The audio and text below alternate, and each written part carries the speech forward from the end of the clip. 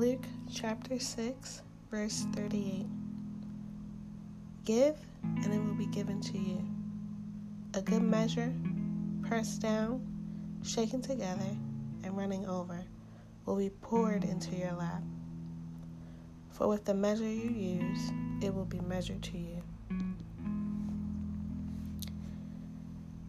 The meaning of that verse is telling you that what you put out there is what you will receive.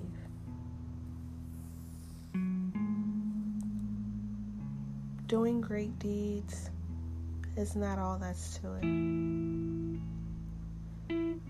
You have to understand that the way that you walk, the way that you talk, the way that you express yourself and treat people, the way that you are walking this earth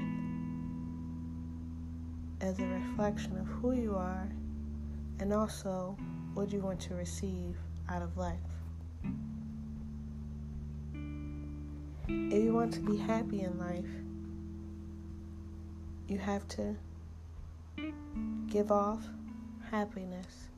And not fake happiness, but true happiness. You have to come to terms with yourself to see what you want out of life, what you don't want out of life. You have to come into terms with what makes you happy, what doesn't make you happy, what you will accept and what you won't accept. These morals and guidelines are things that will help you seek true happiness.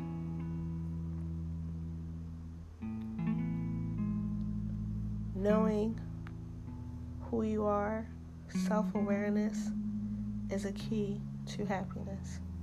Relationships, money, jobs, these things are things that are good to have in life, but they are not the source of true happiness. The source of true happiness is within. And everyone has this source within.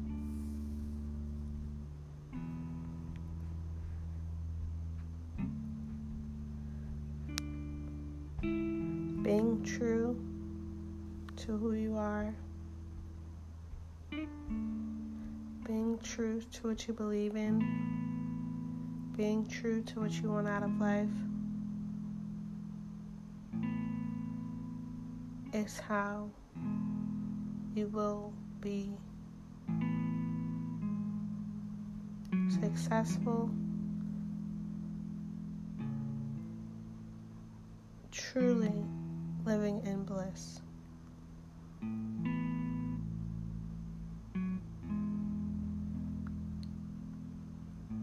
If you do not want people to do certain things or to treat you certain ways, you have to be self-aware of what you are putting out there.